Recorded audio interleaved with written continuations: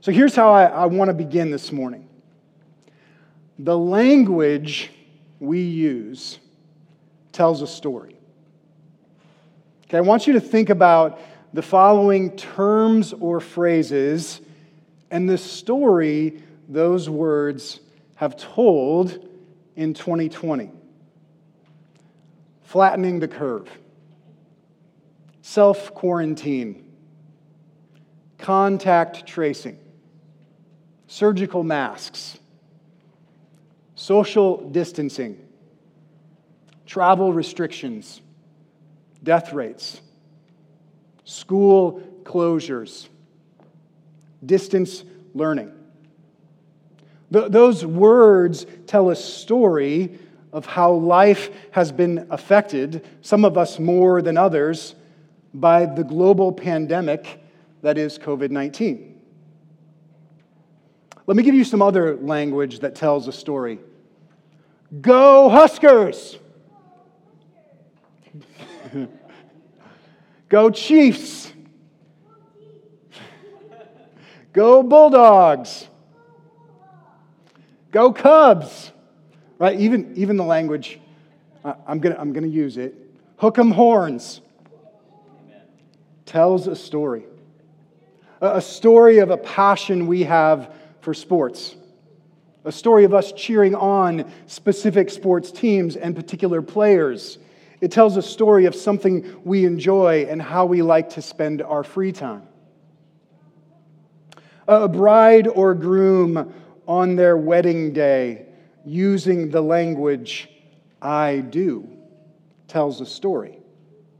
A story of a love that is sparked and significantly grown between two individuals to a point they desire to make a commitment, to be committed, to love and to serve and to cherish and to sacrifice for one another for the rest of their lives.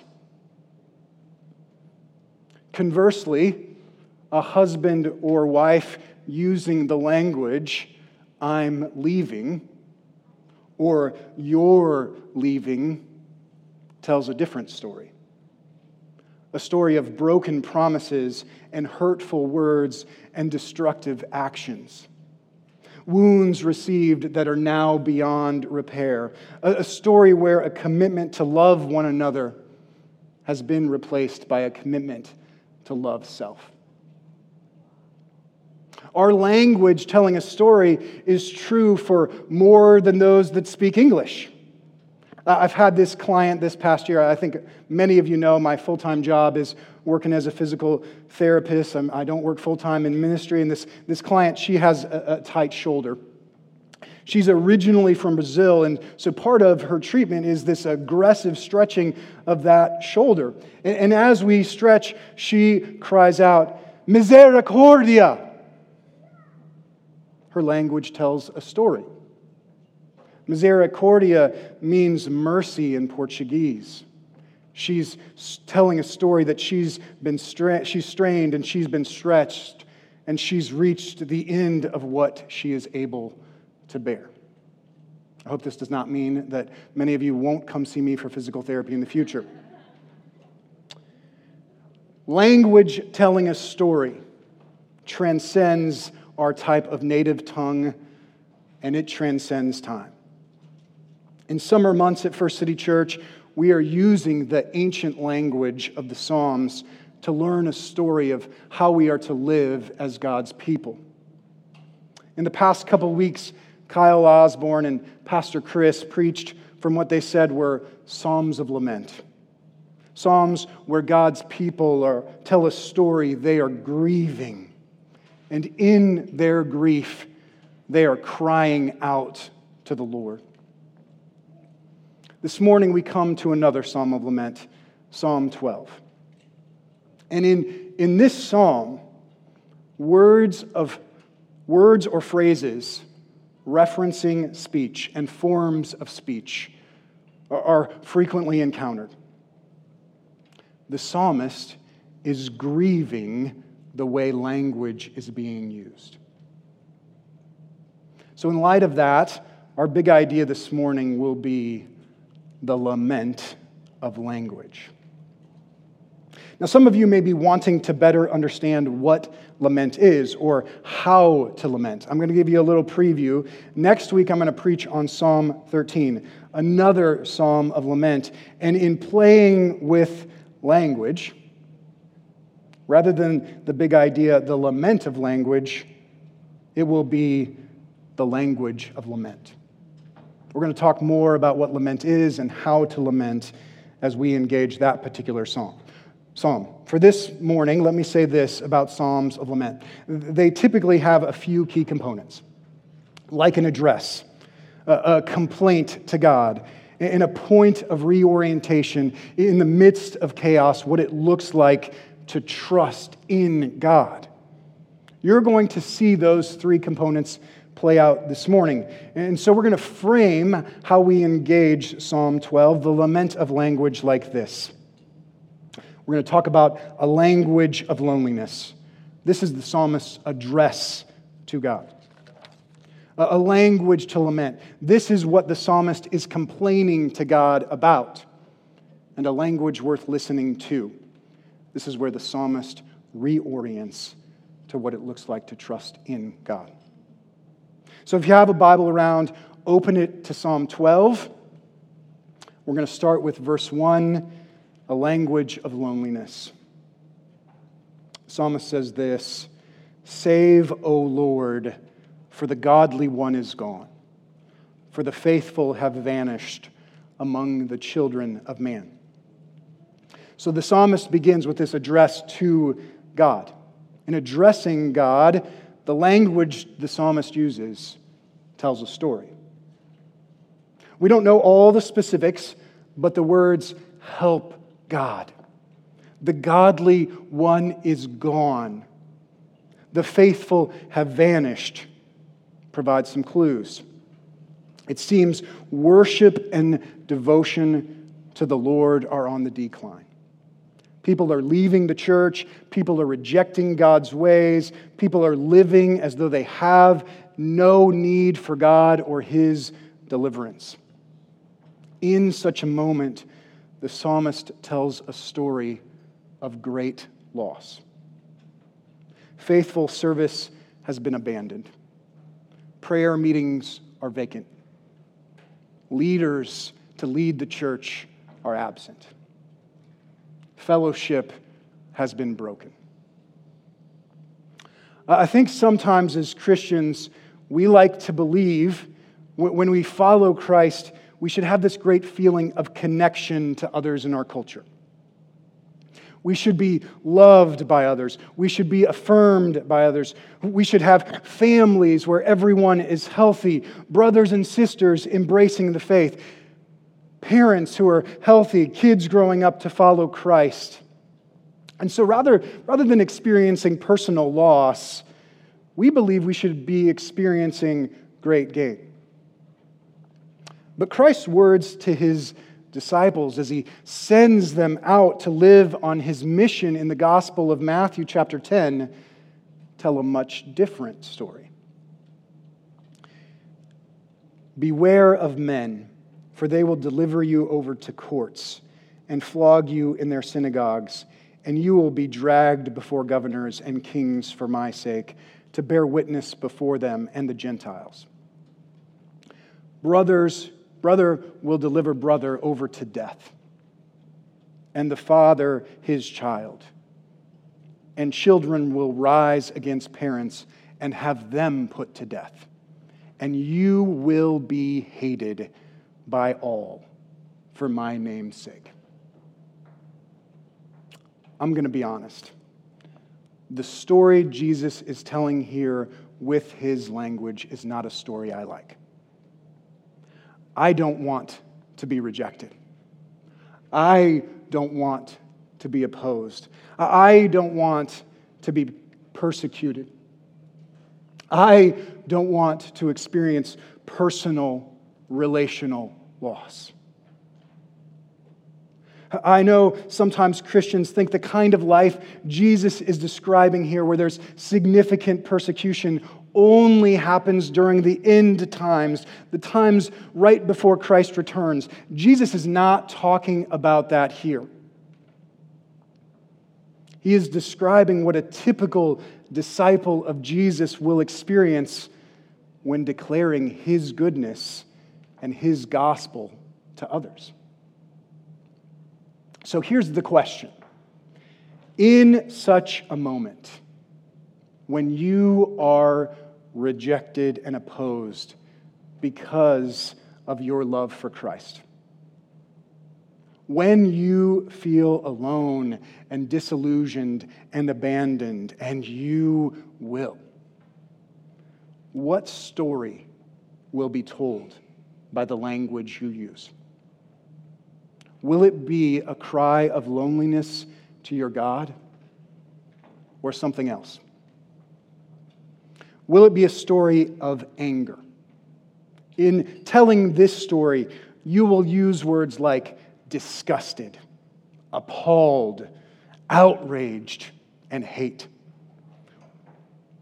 You will abandon being gentle and gracious. In telling this story, you will be prone to criticize and condemn and demonize others. Rather than being quick to listen and slow to speak, you will be quick to speak and slow to listen. You will demand things be different with your message and with your tone. When you feel alone and abandoned, will the story told by the language you use be a story of anger? Will it be a story of anxiety? In telling this story, your language will be dominated by the question, what if? What if things get worse? What if my kids leave the church? What if I lose my job or my business or my friends because I'm a Christian? What if I'm silenced at school or on social media or in my workplace and I'm not free to share my biblical beliefs and my Christian convictions? As such, you will worry and fret. You will lose sleep at night. You may proclaim the end times must be here because things can't get any worse. When you feel alone and abandoned, will the story told by the language you use be a story of anxiety? Will it be a story of apathy? In telling this story, your language will be dominated by the words and phrases, no big deal. If things are bad, really, what can you do about it? No worries. Your words will express resignation to long for something better. And your words will deny your pain.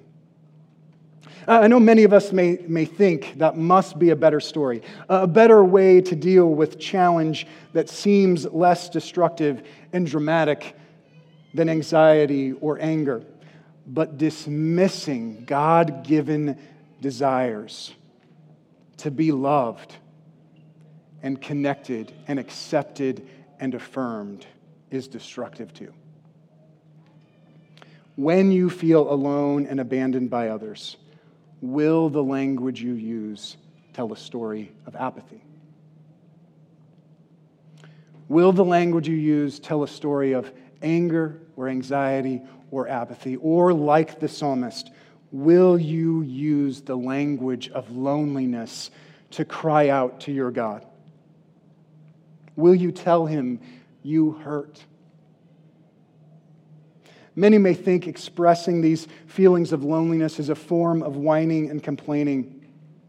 But listen to author and counselor Chip Dodd. Loneliness is the gift that speaks to how much is right with us, while also pointing to how much has gone wrong.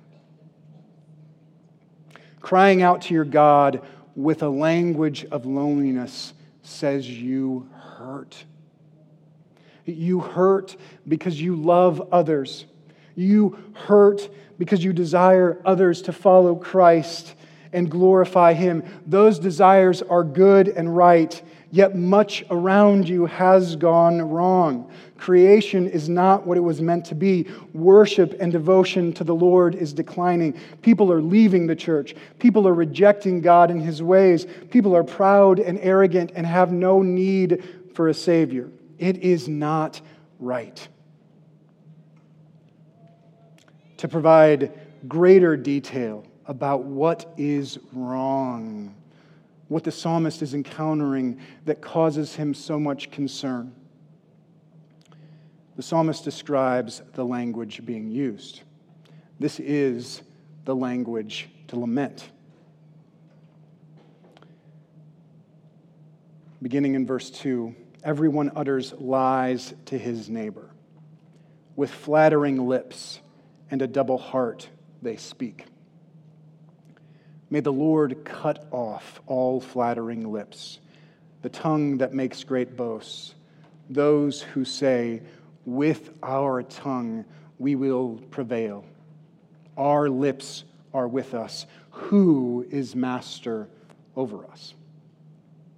So the psalmist identifies the language that leads to feelings of loneliness. This is the psalmist's complaint. The word in verse 2, translated lies, it actually means emptiness, nothingness, vanity. Essentially, the psalmist is saying the words of people can't be trusted. What they say has little to no value. This is the person who places his or her hand on the Bible, declaring an oath to tell the truth, and then proceeds to tell lie after lie after lie. Or the person you confide painful details about your life to. And that person says those details will be kept in confidence, but then you find others know. The language used by them means nothing. And a significantly painful aspect is not just the words or language used, but who is voicing the language. These aren't random people. These are individuals you're close to. Everyone utters lies to his neighbor, family, friends, people you go to church with, people in your small group, people you work with, those closest to you. Their speech can't be trusted. The psalmist mentions a type of language, flattery, that at face value, it appears to express concern for others, but it's really expressed for personal profit, like financial profit. Advertisers are really good at this form of flattery. You deserve this car. You deserve a trip to Cancun or Alaska or Europe, whatever. You deserve a break today. You know what? That advertiser doesn't know you. They don't know what you deserve. There's this language they're using to encourage you, but the purpose of that language is their financial profit. In addition to financial profit, flattery can be used for the profit of reputation. Right? Discussing hot-button social issues like climate change, caring for the poor, racial inequality, sexual freedom, gender identity. These can be much less connected to actual concern and much more about posturing and preserving personal reputation. Words can be manipulated for such profit. Let me give you a Christian version of how language is used to profit personal reputation. I had this friend, she coached women's basketball in the area. And she said one of the themes that she encountered was that when players returned from Christmas break, they would come to her and they would use the language, "Hey, coach, after praying about it, God is telling me to stop playing basketball." Now, such language can be used to preserve personal reputation. This person doesn't have to say, "Basketball was much harder than I thought, and so I'm choosing something different for myself. I don't have to say, hey, I want to quit. I don't have to say, I made this commitment to the team, but I'm not going to follow through on that commitment. By saying, God is telling me, and I prayed about it, it's a way for me to preserve personal reputation. The language of vain speech, telling lies to a neighbor, flattering lips, more than a story of words. The psalmist says it tells a story of the heart, a double heart, a person with a double mind and a double life. It's interesting for me to see how those outside the church sometimes pick up on this in the lives of Christians. Someone I'm close with who would identify as a non-Christian has said that one of her biggest issues with Christianity is the way Christians talk. It seems duplicitous. They claim Christ, yet are prone to spread gossip and rumors, involving others into business they have no need to be invited into. They say they love the church and are committed to it, but they leave when they don't like the music or when they disagree with a piece of counsel. They use the name of Jesus to justify their agenda and their wants and their desires. The psalmist is so weary from hearing the language of someone with a double heart, to the point the Lord is petitioned to cut off such lips. This language, cut off, it could mean asking the Lord literally to stop their speaking. They are saying damaging and destructive things, and so we just want them to be silent. But it may mean being excluded from community. When the language cut off is used in the Old Testament, that is often what it is referring to. In being excluded, the individual who is saying these damaging words would reap the consequences of their actions. Their words have harmed God's people. For God's people to experience healing, the source of harm must be removed. Because the psalmist tells us the language used by this person, it also tells a story. Humility is lacking. This person is filled with arrogance and pride. Their tongue makes great boasts. The psalmist quotes them saying, "With our tongue we will prevail. Who is master over us?" So such a person, they don't listen to the words of others. Such a person frames what they say in damaging ways. They preach from a personal pulpit.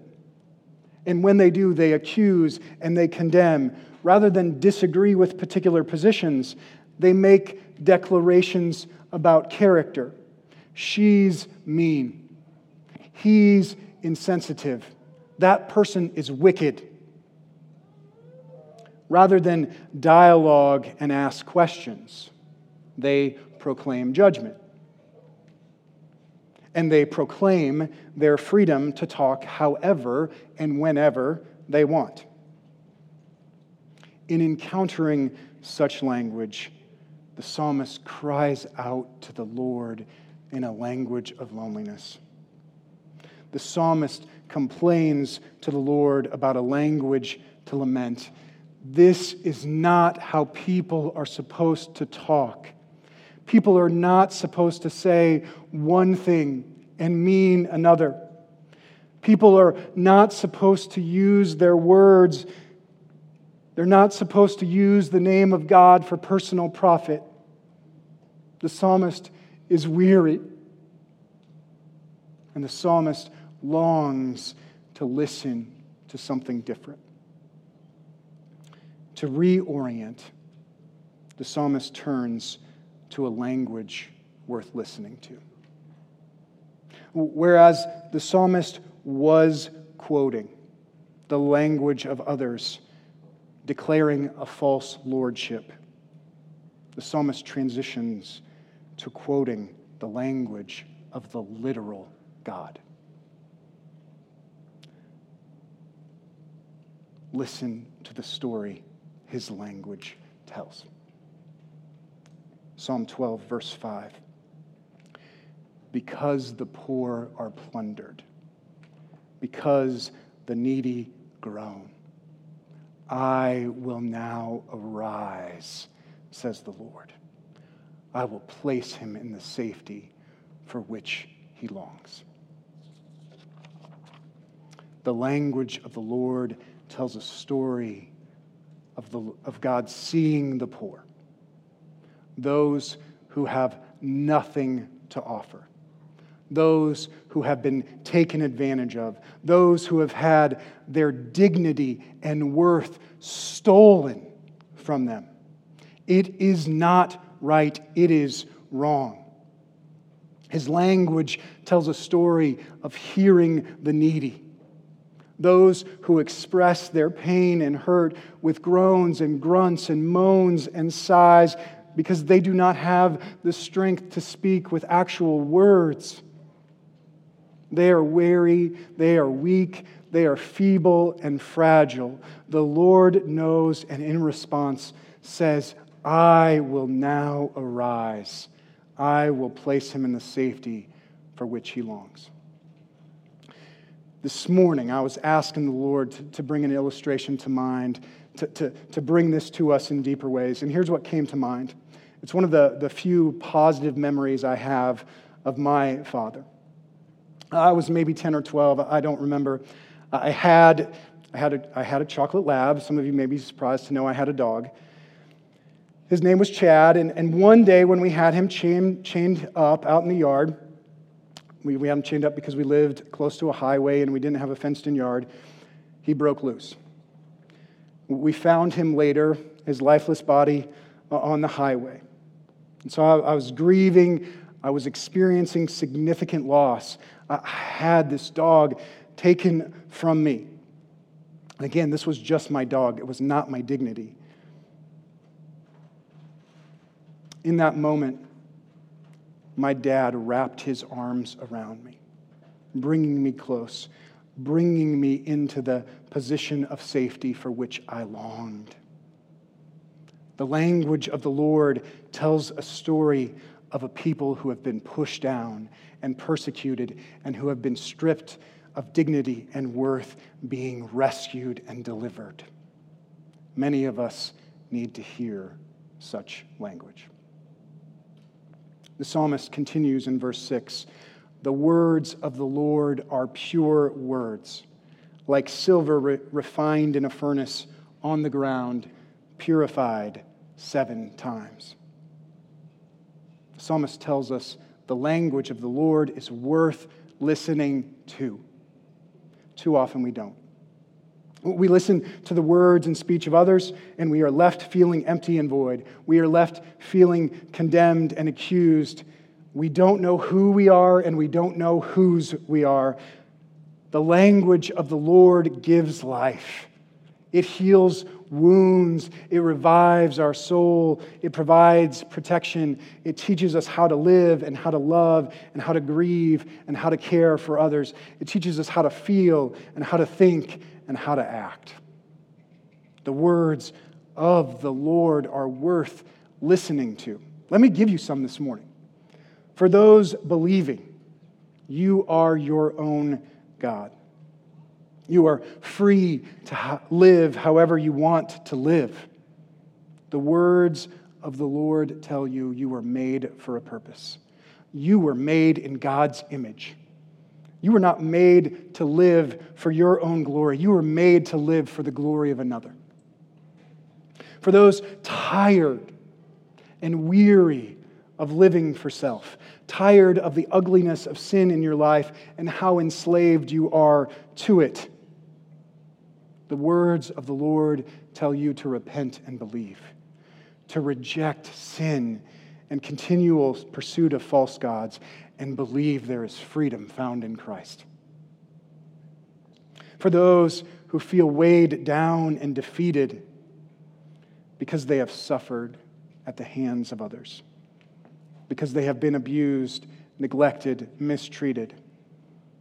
The language of the Lord tells you what Satan intended for evil, God uses for good.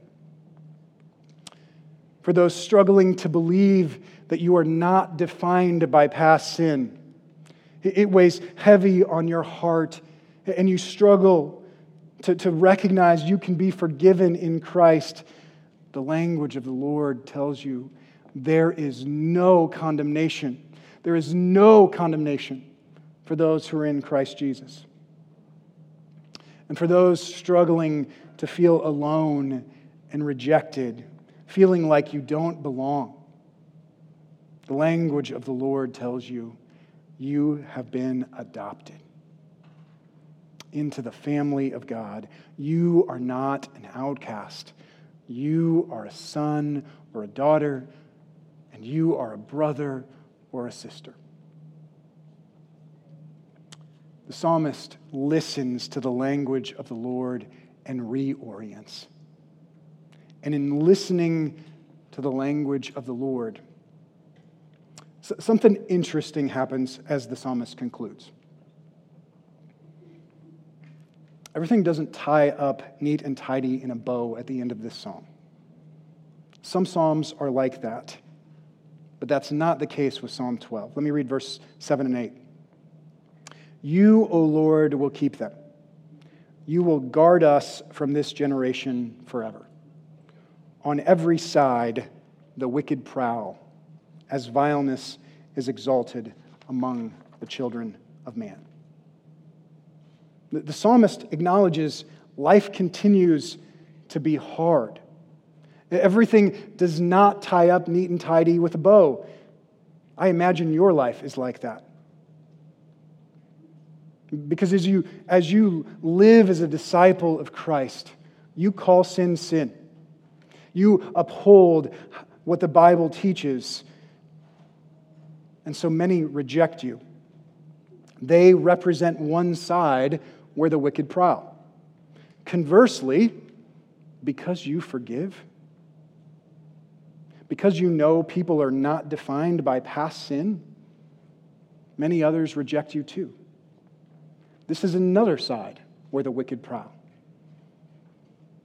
Living as a disciple, many will criticize and condemn, and you will be abandoned. You will feel alone. When you feel alone, what story will be told by the language you use? It does not need to be an angry story, because the Lord sees those who have been plundered and pushed down, that you have been stripped of dignity, and the Lord will arise. It does not need to be an anxious story, for in the midst of a creation that is broken and fallen, that can be chaotic and crazy, the Lord is present, and the Lord will redeem. It does not need to be an apathetic story. Denying the significance of real challenges and situations and personal loss is wrong. Crying out to the Lord with expressions of sadness means you long for what is right. You are guarded and you are cared for and you are loved deeply by another forever. And so even when you feel alone, He has not abandoned you. As such, may we cry out to Him in our weakness, using a language of loneliness, longing for what is right, and acknowledging what is broken. Let's pray.